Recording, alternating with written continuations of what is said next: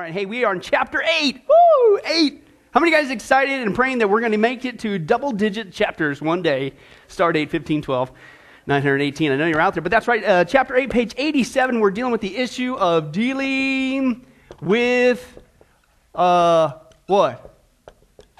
Temptation. That's right, you can read, and that's the topic that we're at there at the top of 87. And we all know when it comes to temptation, we have the ultimate scapegoat, the devil made me do it. Right? The spirit of Flip Wilson. You guys remember him? Yeah, praise God. You know, that's one of the benefits of having an older generation around. They get some of my corny jokes. How many guys remember Milli Vanilli? Remember that one? See, I got you on some of that. I'm starting to cause a church split with that one, but believe it or not, when I was pastoring in New York, I shared that analogy. Milli Vanilli, for those of you who do not know, was a pop group who faked their music, apparently, and they lip-sync it and all that stuff, and people thought they were really doing it, and it came out later that they faked it. So anytime that you're, doing something you're faking or whatever, it became a euphemism, Milli Vanilli. You're pulling a Milli Vanilli. You guys got it? You understand now? Right. I shared that analogy out for at least probably a good 3 years with a major assumption to the congregation there. They had a clue of who Milli Vanilli was, and they didn't. Anyway, let's move on. Dealing with temptation. That's right. 87 is our the devil made me do it. That's right. The devil made me do it, okay, is the scapegoat, okay, and let's take a look at the top of the page there. In high school, my brothers and I were involved in trapping for furs to make extra money. Now, once again, I have to make this disclaimer. That's not me. That's this author who wrote this chapter. Although I was involved personally back in the Midwest with trapping, hunting, fishing, so this one touches close to home. He said one of the best baits for trapping fur bearers was canned sardines. Okay, we used to use also this stuff called anise. It's like a licorice-based thing, for those of you wondering how to trap beaver. Anyway, and it says, one day I realized I had no money to buy the sardines, but still needed to bait my traps. I thought in my mind, I can probably take a can or two of sardines from the store and they would never know it. I was immediately convicted that it was wrong, but here's the problem. I continued to, what did he say? Toy, right? Okay. So what he basically did was he went out and he got some electrical car that he can control. Bzz, bzz. And I got to wake you guys up tonight. We got to get going. No, it's a different kind of toy. What he's talking about is this. He's playing with the idea. Got it? Okay, now that's exactly the opposite of what the Bible says, and that's the beginning of losing the victory that we have in Jesus Christ. That's the beginning of giving in to temptation. Later, if we get that far, we'll see that temptation in itself is not sin. It's when you give in to it. But the reason why we go into it is because we have a slow reaction time. Instead of doing what the Bible says, when temptation comes your way, okay, we are to flirt with it. No, we're supposed to toy with it. Oh, that's right, you guys got it. Flee. We're supposed to run in the opposite direction, and the response time is critical. Reminds me of one time in Bible college, we had like 3.5-hour lectures at night, and we had a break in there sometime, and we'd always go out in the hall for about 10, 15 minutes and rap about what we're talking about. And I remember one of the fellow students, he came out, and he had this, he says, man, check this out. I got this great analogy about sin. And he said, the response time, okay, this is toy, you're fleeing thing. The issue is the response. Your response time is absolutely critical, okay? And he says, for instance, you ever play that game as a kid when you had a rubber band, right? And you tied it on your finger and you pulled it back and just let it snap? Orson, you grew up in the Midwest. These are the games that we came up with, right? Because there was nothing else to do. Okay, besides trap beavers and listen to Milli Vanilli. But anyway, that's right. So, or did you ever do that on your sibling? Okay, now we're getting somewhere. Man. So you pull a rubber band back, right? Okay, now he says, now if you notice with the rubber band, if you pull it back here, you start to wince and you go, it's going to hurt. You let go. It's okay. But if you pull it back about twice as far, you really start to go, you see, you're even doing it right now. It's going to, and then if you really stretch that thing where it's like, it's going to break it, and then you're just like, it's going to get it well, right? So that's the little funny, exciting game. He said it's the same thing with temptation. He says, if you would have let go of once it started to pull, okay, the rubber band, if you would let go in the beginning, wouldn't be much of a reaction there, and you can just move on like, boy, that was a crazy thing to do. Only people like Pastor Billy and Orson and those who grew up in the Midwest would dare play those crazy sadistic games. But so you would move on there, okay? But the response time is critical. But if you waited and you kept going and you kept going and you kept going, it's going to hurt that much more the further you go with that rubber band, right? And then if you just kept on going, yeah, let's just take it all the way to the max, bang, right? It's the same thing when it comes to temptation. His problem, as he rightly states, is the opposite of the Bible. He toyed with that. He let that, his response time was horrible, okay? When the first tugging began to go, let go, flee, run, don't do it, right? The response time is critical. But the more you toy with that, you're going to get more tension, you're going to get more pulling, and all of a sudden, bang, it's going to bear fruit and give birth to sin. That's his problem. He began to toy with the idea. Now, dare I say, the reason why we're usually having a problem with temptation is because we don't give much attention to where temptation begins. We dealt with this a while back. We are made up of what's called a tripart being, a spirit, a soul, and a body. Now, your soul is your personality, you, and that's your mind and your will and your emotions, okay? Now, your mind, of course, is basically your thought life is what's going on. Your will is your decisions that are being made upon with your will, based on the thoughts. And your emotions are your feelings, okay, is what's going on there. Now, said all that to say this. Now, as a Christian, before you got saved, you were dead spiritually, cut off from God, right? But here's the great news. Now, as a Christian, you're born again, okay, as we saw before. So now you're spiritually alive. Okay, yay. Okay, now here's where the battle comes in. So now you're getting input from the Spirit of God to do what is right, right? That's the new you, created new in Christ Jesus, right? This is the new you, okay? Now, the problem is, this is where the war Paul talks about in Galatians comes in, is you got the old you, the old sin nature, and he'll talk about that if we get that far in the notes, okay? That's the old you. That's not who you are anymore. That's the old you still hanging around, trying to do everything contrary to God. And so you're still, every day you get up, you're caught in that war, that tension that Paul talks about. He says this is what the spirit wages war against the flesh wages war against the spirit, and that's why you're like, you ever see those Bugs Bunny cartoons? Or whatever those cartoons back in the day, they always had the angel and the devil on the shoulder. Believe it or not, that's pretty accurate to what's going on every single day. Now here's my whole point. I said all that goes on in your mind. Where did this guy's downfall come from? He was in there, he's going to, get some sardines. Nothing wrong with that. Okay, but all of a sudden, something entered his mind. Now, you can get into a theological debate. Where did that come from? Did it come from his own sin nature? Did it come from the influence of this wicked world system? Did it come from Satan or demons, some demonic issue? I don't know, but the point is, either one of those inputs is down here, starts here, okay? Then, all of a sudden, he starts getting convicted. Guess where that input's coming from? God's saying, no. And so you basically have that going on all the time. Now listen, we don't pay attention to our mind. We're so lazy with our minds that we deal with the after effects instead of tracing it back to this time. And if you're going to have good response time and to where you're not constantly falling for temptation instead of dealing with temptation, you have to pay attention to what goes on to your brain. But we're not. Our brains are so used to doing whatever they want, thinking whatever they want, however they want, we just don't pay attention to it. I call it backing up the train, okay? A train goes off the rails here and creates a big old giant wreck, okay? You just got to ask yourself, okay, where did it get off track? Okay? And so if we're guilty of a sin, maybe even a repeated sin, you have to at least at some point back up the train.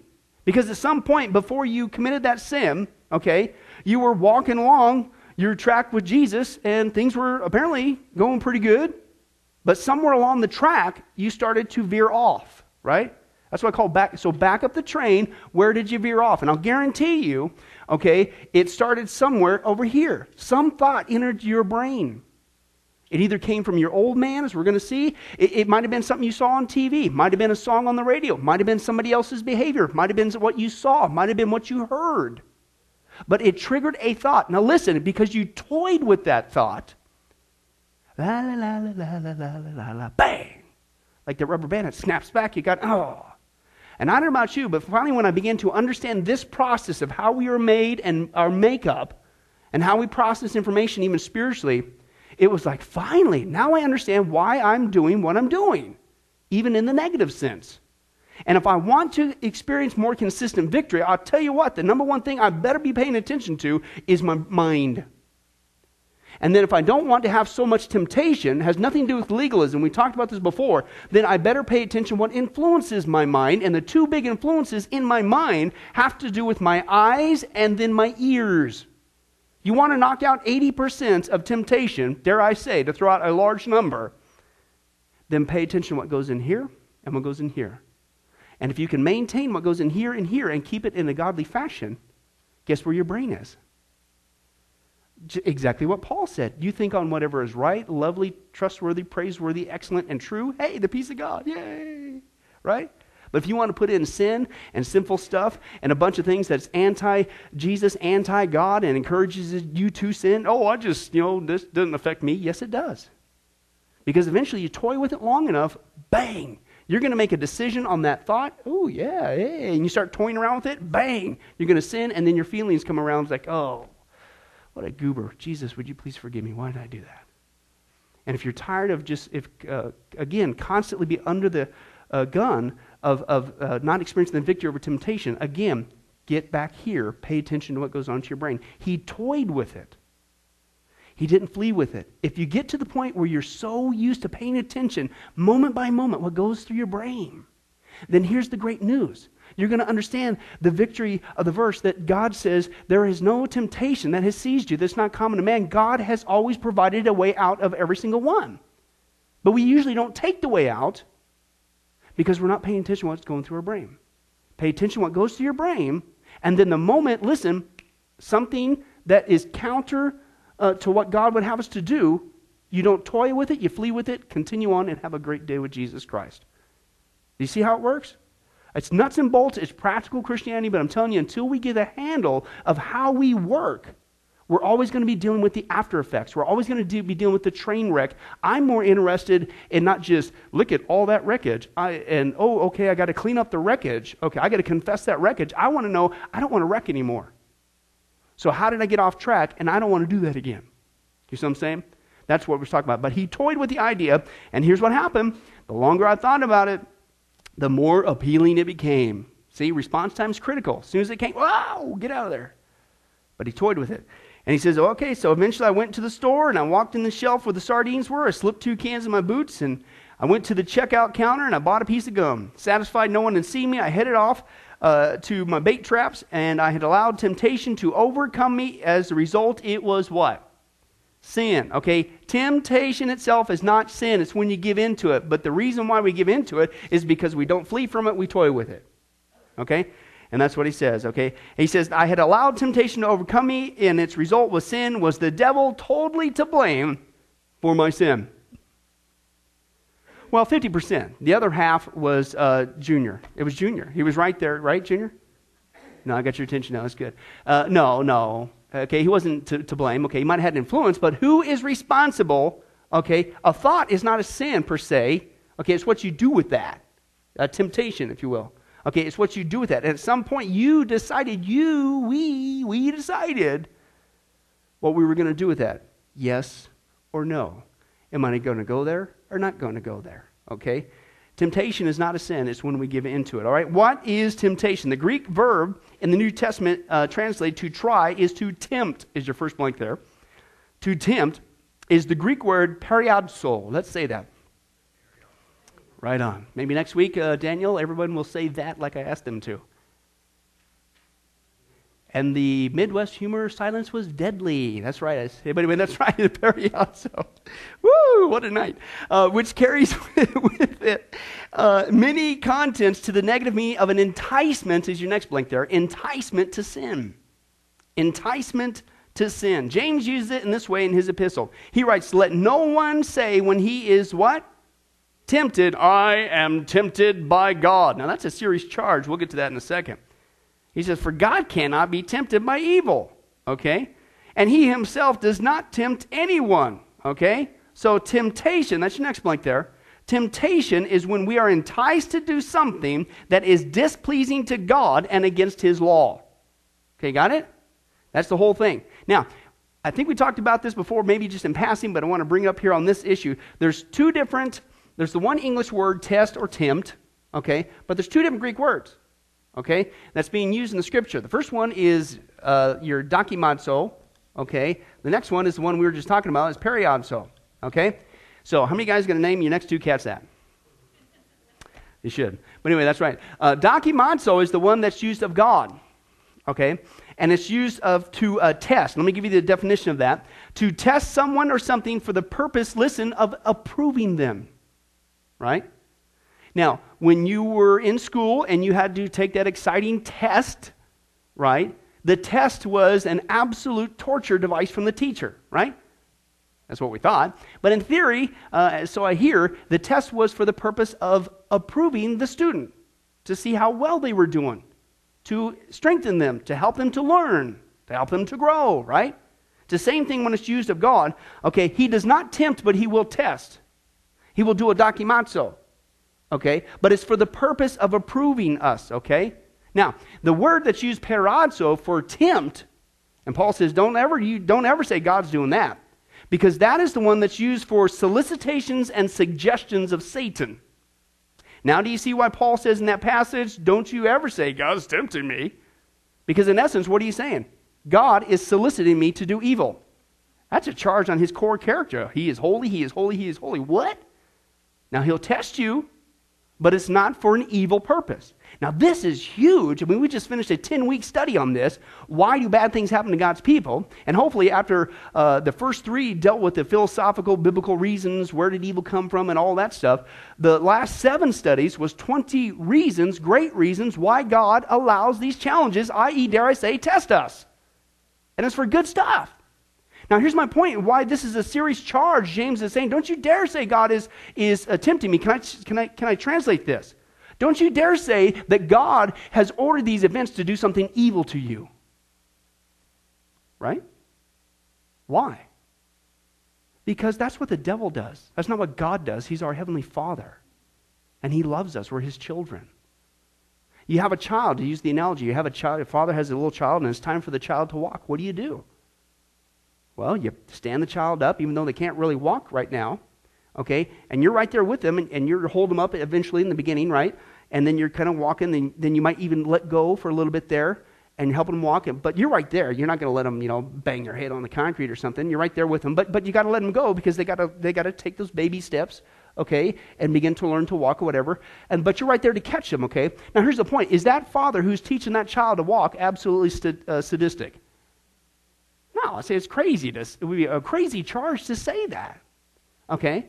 And so that's what we need to understand. That's what God's doing. When He's testing us, He's teaching us to walk like Jesus walked. He's strengthening us. Okay, He's right there with us.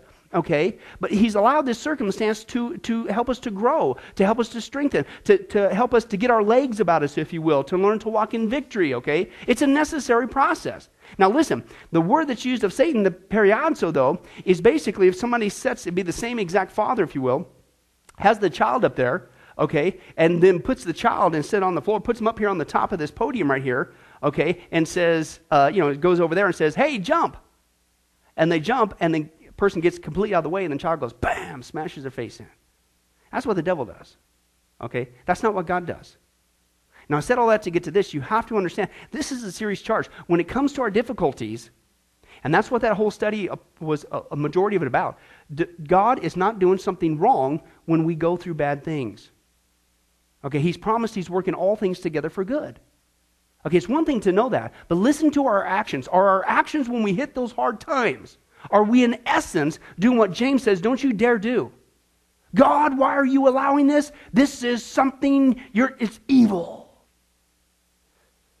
What are you charging God of?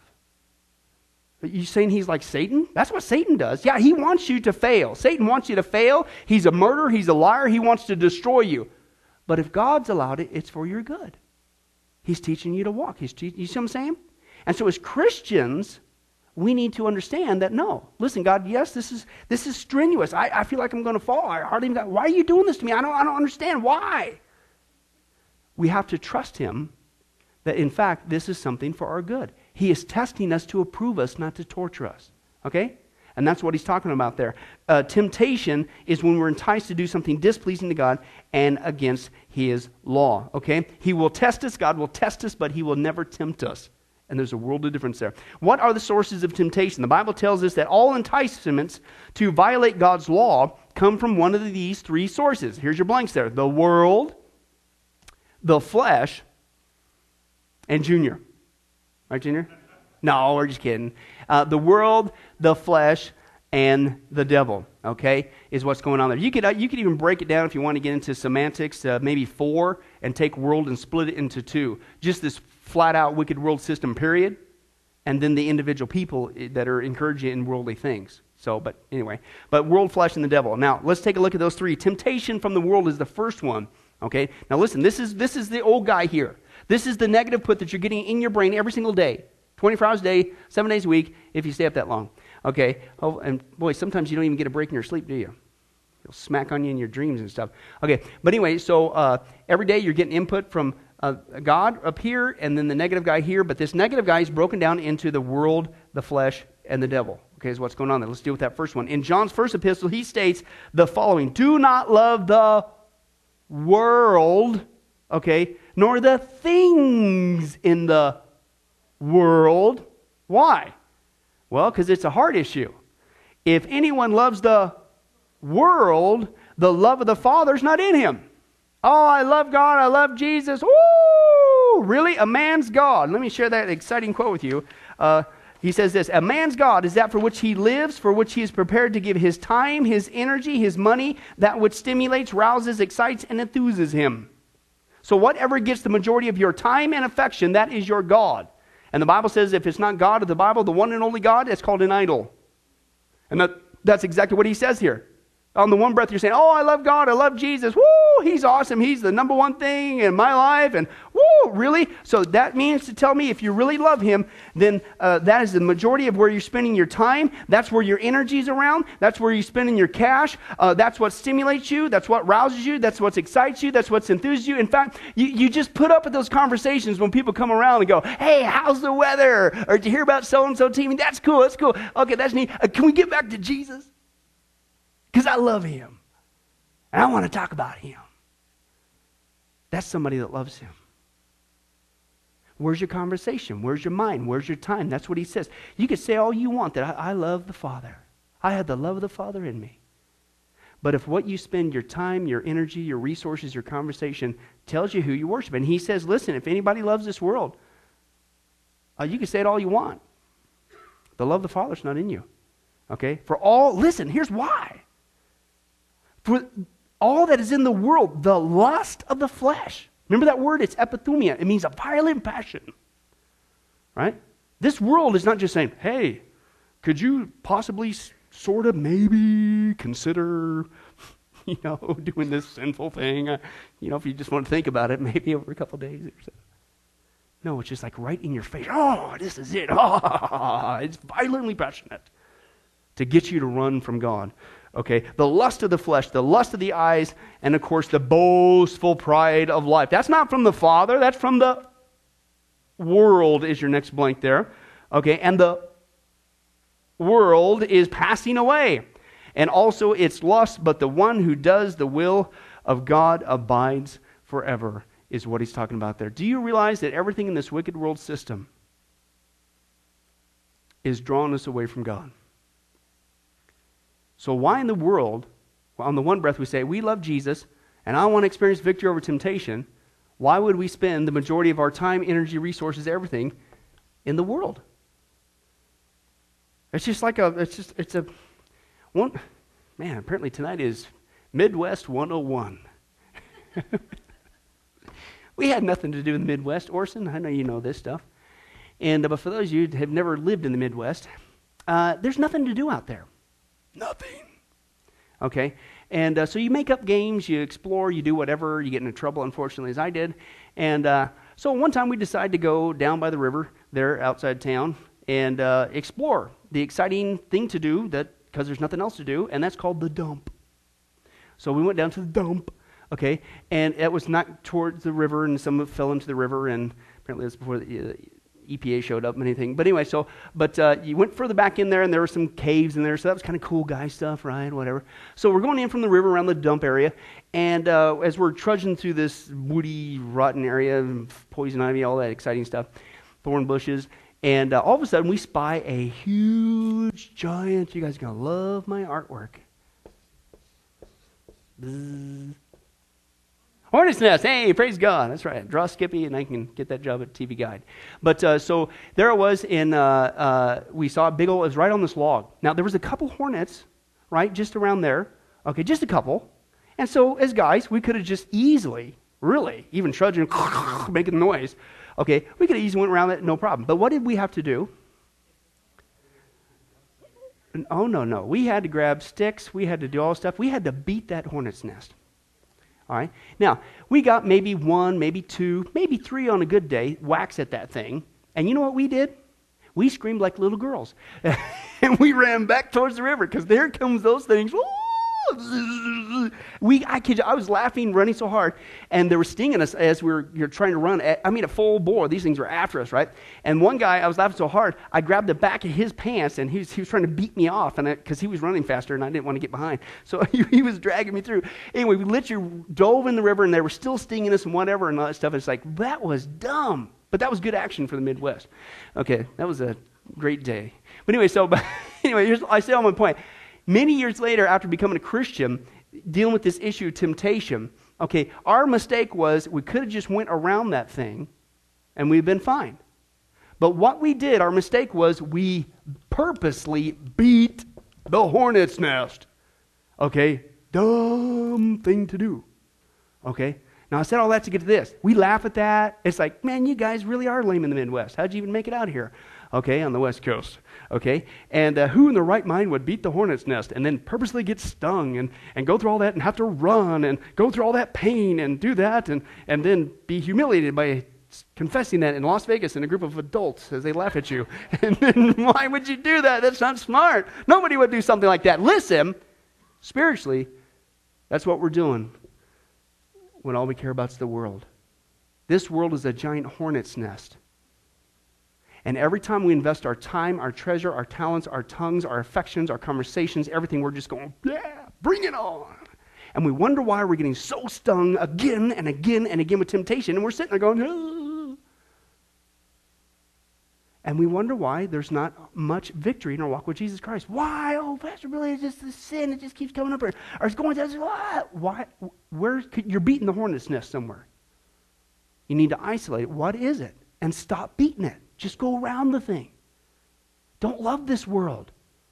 Don't beat the hornet's nest. Not saying it's all going to go away, but it's going to go down quite a bit, okay, is what he's talking about. Here, the word world is the Greek word kosmos, or cosmos, okay, is being used in the sense of, listen, an entity hostile to God.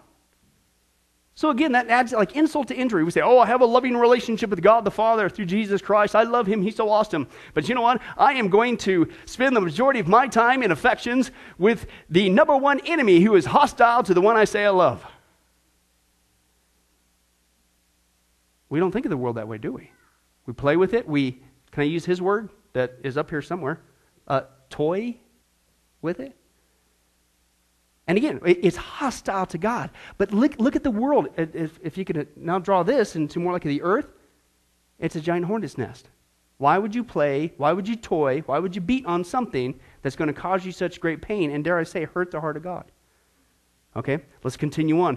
As he says there, he says, and is always seductive, a seductive influence which Christians should continually resist.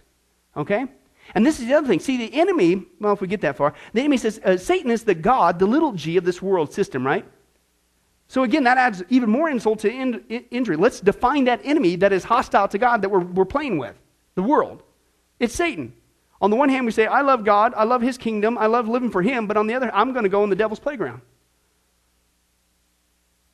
But we need to understand the character of the enemy. On top of that, it's bad enough we're hurting the heart of God, but who is this enemy? This enemy, Jesus said, is a murderer and a liar.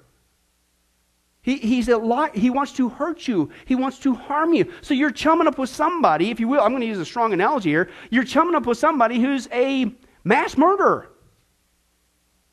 Oh, who would ever hang out with a mass murderer? I mean, that's pretty risque behavior.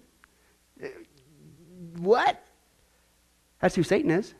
And that's who's in charge of this hornet's nest that we keep beating and we wonder why we, you know what I'm saying? So we can't play that. And I say those words because, listen, that's what the Bible says.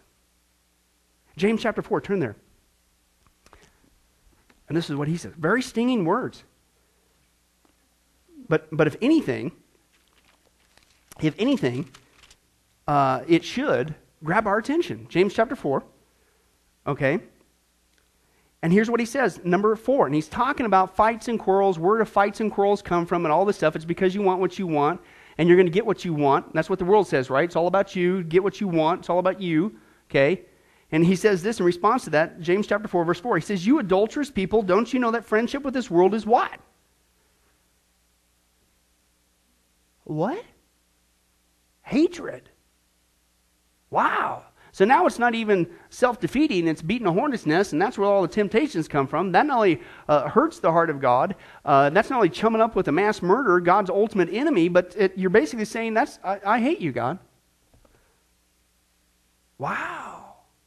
Has the world done a masterful job of masking its real reality upon you and I? To where it's God's enemy and the enemy of our souls, and yet we play with it so often. He says it's hatred towards God. Anyone who chooses to be a friend of this world becomes a what? An enemy of God. That's some serious words that are used there, okay? And that's what it is. But again, this whole issue is, where does temptation come? How am I going to deal with it? This is strong words. This is convicting words. This is from the Scripture. But this is how serious. Do you really want to deal with temptation? Do you really want to experience the victory that we have in Jesus Christ? Then you have to take this first of the 3 enemies who every single day is enticing you to do something evil and against God, and to ultimately lie and kill and steal and destroy, and if he can, to murder you. See, that's the other thing we don't get. This world would say, hey, go out there and get drunk. Yes, that's probably not a good thing to do as Christians. The Bible's very clear about that on drunkenness. Well, do you understand, from a spiritual point of view, why the enemy would want you to do that? His character has been revealed. Because if you get drunk enough, there's good odds, if you will, to play that game, that you might die in a crash. You're dead. Or if he can't get you, then he'll get you to smash into somebody else, and they're dead. Or get all of you in one shot. You see, that's who we're dealing with here, right? Why would somebody want to, we're enticed by this world system to commit fornication or do something like that? Well, maybe, hopefully, from the enemy's point of view, you can get some disease and die. Or then we can spread that to some. Do you see who we're dealing with here? That's why he says, man, that's hatred towards God. Don't be a friend of this world. Are you kidding me? If we're serious about dealing with temptation, we have to lump down this first, wow, that's a big horse pill. But folks, that's who we're dealing with. This is evil. This is an evil empire that we're currently walking on. And if we want to experience the victory, we have to deal with the kind of world that we live in, and its motives and the character of the one who's ruling it, i.e. Satan, if you will. Okay, and I use that loosely because he is the ruler of this little world, but that doesn't supersede, praise God, the sovereignty of God. But that's a whole other study, as we know. But that's what he's saying. This is serious stuff. If you want to experience the victory, you have to understand your first enemy, man. And it's everywhere. And we need to flee. We need to run from it. The world competes for the love of Christians, and one cannot love both it and the Father at the same time. Okay? The word cosmos means order, system, or regulation, and indicates that the world is in an order system, but in every instance, and there are many, where a moral, is your next blank there, a moral feature of the world is in view, this cosmos world is said to be opposed to God. Okay? Opposed to God. It is declared to have originated in its plan in order with who? Satan. He promotes it and is its prince and God. This cosmos system is largely characterized by its ideals and entertainments. How does the world get its ideals and entertainments into our mind?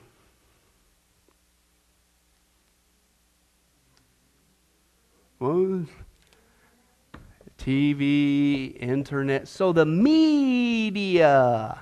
You know what? Wouldn't it be great if some Christians would use the same goofy tool that the enemy's using for so much evil and enticement to sin and do something great for the glory of God with it? Hey, that's what we're doing. That's right, Kay. That's exactly what we're doing. Praise God. What a great thing to do. But anyway, that's right. TV, internet. Did you? Why is it? Why? Let me throw this one at you. Not just that. How about the educational system? Because we know that in schools today, boy, they promote Jesus Christ. Yes, and we're being completely facetious, okay? But that's right. Okay, well, praise God. Some do. Praise God. And Christian schools and things of that nature. So I'm talking, let me use the word secular. Okay, let me use the word secular. Okay, and but do they promote God? Absolutely not. Okay, now listen, you combine just those three inputs. Okay, there's more. Just those three, educational system, the TV, and the internet, the media. Okay, and is it can I explain a dilemma for you? Why is it, I think it's even more today, but this is an old stat, I think 2001, something like that, 33% of people who profess to be born-again Christians say that homosexuality is fine. And now we even know churches even not just split over the issue, but they have even said that it's okay for somebody behind the pulpit to be engaged in that behavior. How could that be? Leviticus, Romans, Old Testament, New Testament, this isn't even something you got to like even search high and low. It's all over. Okay, I mean that's a basic one. How in the world could you slide? Because can I tell you something? Here's the reality. What is the educational system teaching? Secular. What is the TV promoting? Did you realize that it's either 95 or 98% of all sitcoms that come out in the airways are pro-homosexual? What is being promoted? The same thing with the internet and all that stuff. So can I tell you based on that, because we'd say, well, how could you ever do that? How could you profess to be a Christian and do that? Well, because we say, because that's what the doctrinal statement says, that this is, the Bible is the book that completely, sola scriptura, defines our rule for faith and practice. But what is the actual practice is, can I tell you, these three things is what shapes our beliefs. The reason why people are caving into that is because they're listening to that and they're being brainwashed by this cosmos to believe that. Many of the standards in Christianity, that even just the core ones that are being slashed and the moral erode that's going in our country, you know, if you've ever sitting there and you've racked your brains like, how could the church do that? How could they even wonder about that? How could they? And it's not just that issue, it's many issues. It's like, what? I mean, that's basic biblical truth. How could you sit there on the one breath say you're a Christian and you sit there, what? I'm telling you, it's because of this machine in the wicked world system. It's seducing the minds of the people, and it's not just a temptation, it's a temptation to say it's okay. And Isaiah has a very strong warning. Woe to the nation, woe to the people that would call evil good and good evil, and call out light for darkness and darkness for light. Woe. He wasn't talking slow down horsey. He was talking doom. Okay? And our country is continuing to do that and say over and over again that no, this evil is good. And those of you who think it's evil, you're the ones that are evil. And that's the society that we live in. It's this wicked world system. That's where it's coming from. That's the importance of being disciples for Jesus Christ. That's the importance of daily, as we saw, being in the Scripture ourselves and constantly being under and learning to be these disciples, like studies like this and on Sundays and elsewhere, so that we can know the Bible. Because our brains are being shaped and formed in one fashion, one way or another. And it's either God or it's this world system. And if it's this wicked world system, is it any wonder we have what we have? Okay? And that's what he says there. It is from Satan. He promotes it and is its prince and god, little g. This cosmos system is largely characterized by its ideals and entertainments, and these become allurements to the Christian who is in this cosmos, though here's the point, you're not to be a part of it. Don't beat the hornet's nest. Okay? These features of the cosmos are often close counterfeits of the things of God, and in no place does the believer need divine guidance more than when attempting to draw a line of separation between the things of God and the things of Satan's cosmos. Listen, the other reason why is not because the unfortunate promotion of this entity in the negative, it's because Christians don't understand and they don't know the positive. So they cannot draw that line of distinction. They don't know. Because the Word of God is either not being taught in many churches today, and it's become a feel-good message, and you're more concerned about finances or attendance than you are in faithfully preaching the Word of God. And if you're faithful to preach the Word of God, the Bible says that half the time you're going to be convicted, which is for our good. But see, if you want to grow a church, as the experts would say, you never talk about hell. This is in the church today, folks. Never mention the hell. Don't ever talk about sin because you want people to feel good when they come. Okay? Don't talk about God's wrath. Don't do a message on the last days. Don't talk about that. And you know what? It works. You'll get a whole slug of people. You'll get people, they'll feel so good about themselves. They'll even feel quasi-spiritual. But if you had a church that's 500 people and only 5 of them are born again, what in the world did you just accomplish? It is the truth that sets us free. I want to know how to win over temptation. But if I'm going to win over temptation, i.e. a solicitation to do sin, to do evil, I have to deal with the sin. I have to know where is it coming from. I have to know the sufficiency I have in Christ, that I don't have to give in to that. I have to talk about it. But if you never talk about it, you are actually helping people stay in bondage. That's not a service to people. That's a detriment. And that's what, unfortunately, many churches today have gotten snookered into. Let's finish this up. We need here to also be reminded of a verse that we're becoming familiar with from the Apostle Paul. Romans 12:12 states, and do not be conformed to this what? This world, this hornet's nest, the world that's an enemy of God, that says I hate God, and don't let that thing shape you. Don't let this educational system, secular, don't let the TV, don't let the internet, don't let this world beliefs mold you, is what he says there. He says, but be transformed by the renewing of your mind. That's from the Word of God, so that you can prove what the will of God is, that which is what? God's will in comparison to what the world says. See, that's the lie of the world, isn't it? It's that you need to do what is sinful, you need to do what is wrong, you need to do this thing because that's it, that feels good, it's all about you, and woo, that's awesome. No, God's will is good. It is perfect, it is acceptable. There is not one command in Scripture that is bad for us. And that's the lie of this wicked world system. Take shortcuts with God and you're going to have a great life. He's out to destroy you. But when you do it God's way, hey, that's the path to a good life, an acceptable life, and a perfect life. Do you see how the enemy has completely twisted it around? Do it God's way and enjoy the blessings. Always had a guy that I sat under my first internship. He always had that phrase, Pastor Bill. He said, be obedient and be blessed. Every commandment in Scripture is for our good. God loves us. He knows everything about life. He's the one that gave us life. He knows how to give us a good life. Follow Him. Follow me, Jesus said. My yoke is easy, my burden is light. That will drag you down and destroy you, and if He can pull it off, the enemy wants you dead. Don't put that yoke on. Let's continue on as we close. We are constantly bombarded by temptation to be conformed to the world of our culture, accepted attitudes, actions, and standards. Attitudes, actions, and standards, which are in direct opposition to God's. Okay, we want to do as the crowd is doing, so we will not look or appear different, or appear to be different. Isn't that funny when you're growing up real quick? This little another Midwest thing. Unfortunately, tonight is a theme. Growing up, that you told your parents, no, I want to dress this way. I'm trying to be me. I'm trying to be unique. And you look out and you realize as you get older, the way you were dressing was just like everybody else. So much for being unique. But anyway, that's right. Hey, this is fine when it does not involve a compromise of God's truth. But when it does and we conform, we become an enemy of God. Let me do one thing as we close. I'm going to read you a story, a great one of my favorites, dealing with this issue. See, in this world, we might get to the point where we're saying, yes, this world is a big, giant hornet's nest that's a big, giant enticement to sin, okay? But what we do is we categorize sin. We toy with it by saying, well, we don't even consider it a sin. And let me give you one of the biggest sins that are out there today. It's called idolatry in the Bible, but we don't call it idolatry, okay? Because it's great for our economy. It's called materialism, okay? And you're never satisfied with what you want or what you got. It's called coveting. It's one of the 10 Commandments. Doesn't get brought up too much. But listen, you run that thing, and it will destroy you every single time. We'll close with this story. This is what this wicked world system, this is the first of 3 enemies we got to deal with every single day.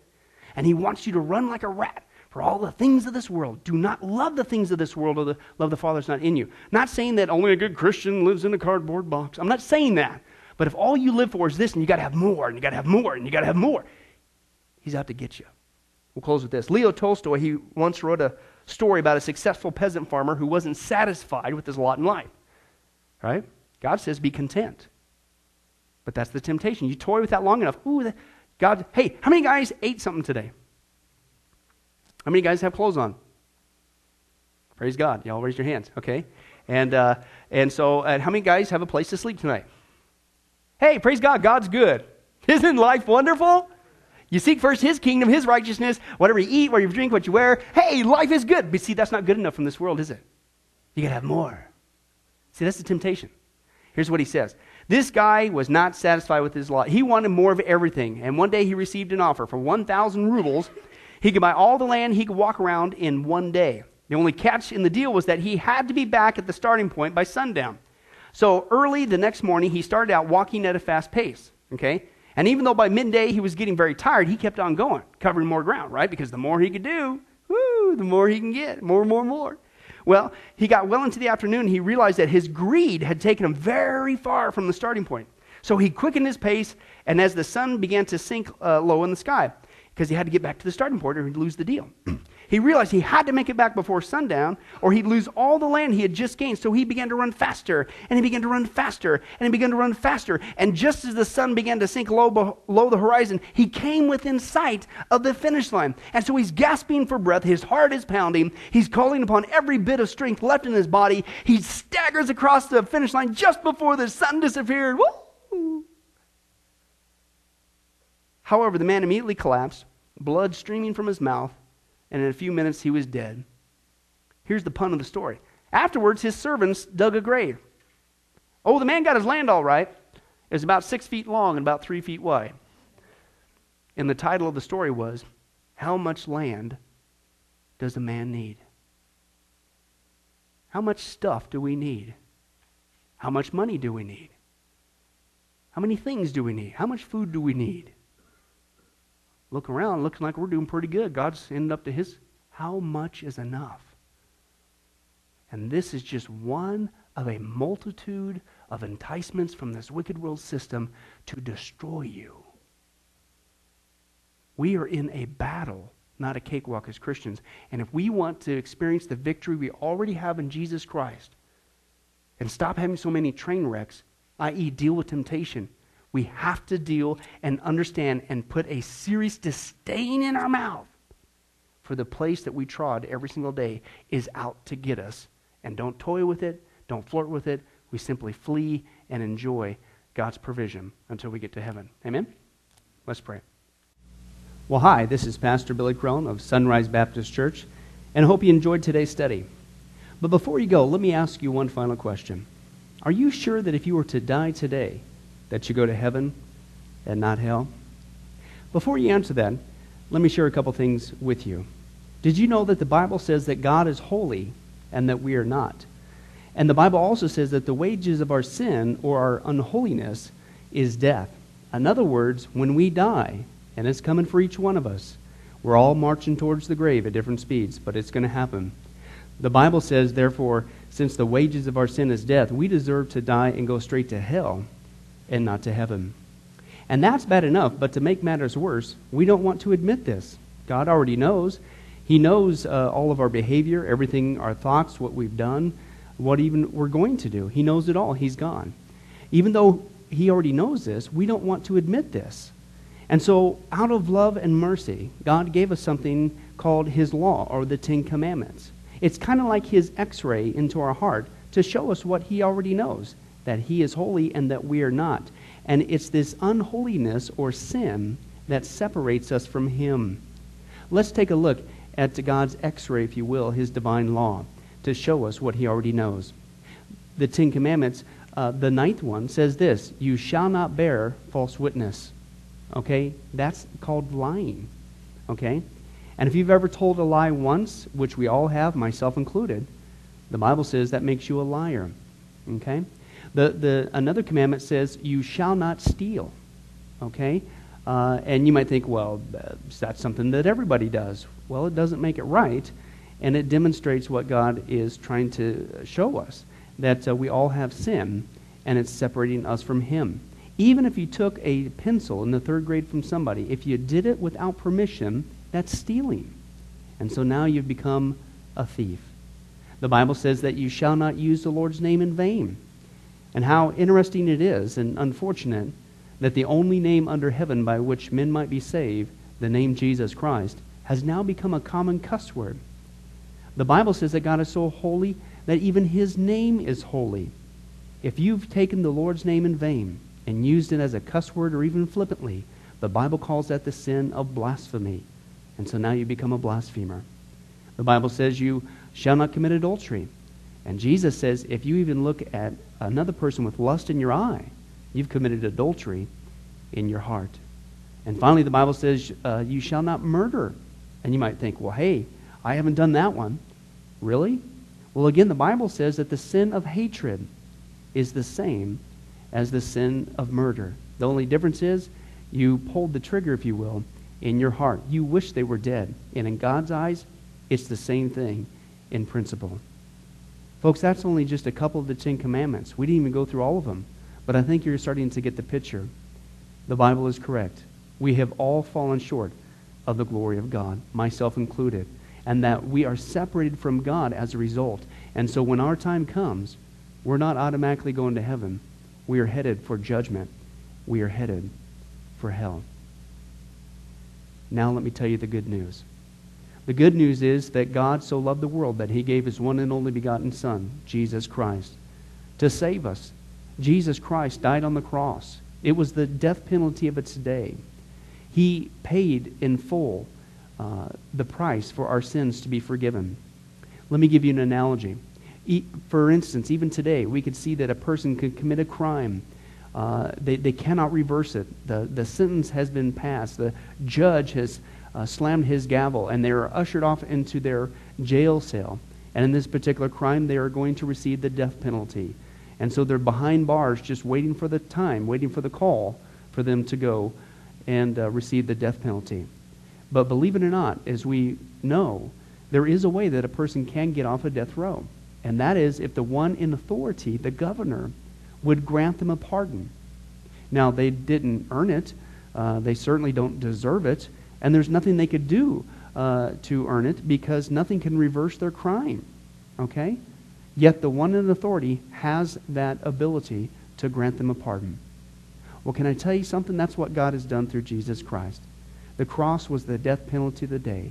God sent his one and only Son to die on the cross, to take the death penalty in our place, and that if we would just receive his pardon for all of our sins, God is willing to allow us to get off a death row. He's willing to forgive us completely of all of our sins. That's the good news that I want to share with you. God loves you. The Bible says that God is not willing that anyone should perish, but everyone come to repentance. Won't you, if that's you, call upon the name of Jesus Christ right now? Won't you ask him to forgive you your sins? The Bible says that if you confess with your mouth Jesus is Lord and believe in your heart that God raised him from the dead, you will be saved. Won't you do that now, wherever you are? Please, take God up on his amazing, loving offer. I'll let you down. Man will let you down. People will let you down. But God never will. He wants to adopt you into his forever family. He loves you. He's willing to forgive you of anything and everything you've ever done, past, present, and future. It's amazing. Please, call upon Jesus now. Well, this has been Pastor Billy Crone of Sunrise Baptist Church. If there's anything that we can do for you, please don't hesitate to ask. Our number and information will come up here on the screen here shortly. And remember, I hope to see you in heaven. God bless. Thank you for watching this presentation from Sunrise Baptist Church. If you would like to send us a letter or any other kind of postage, you can reach us at 1780 Betty Lane, Las Vegas, Nevada, 89156. For more information, you can give us a call at 702-452-8599 or email us at bcrone@getalifemedia.com, or you can visit our website at www.getalifemedia.com. Billy Crone and this ministry can also be found on Facebook and Twitter. Join us for services at www.sunriselv.com.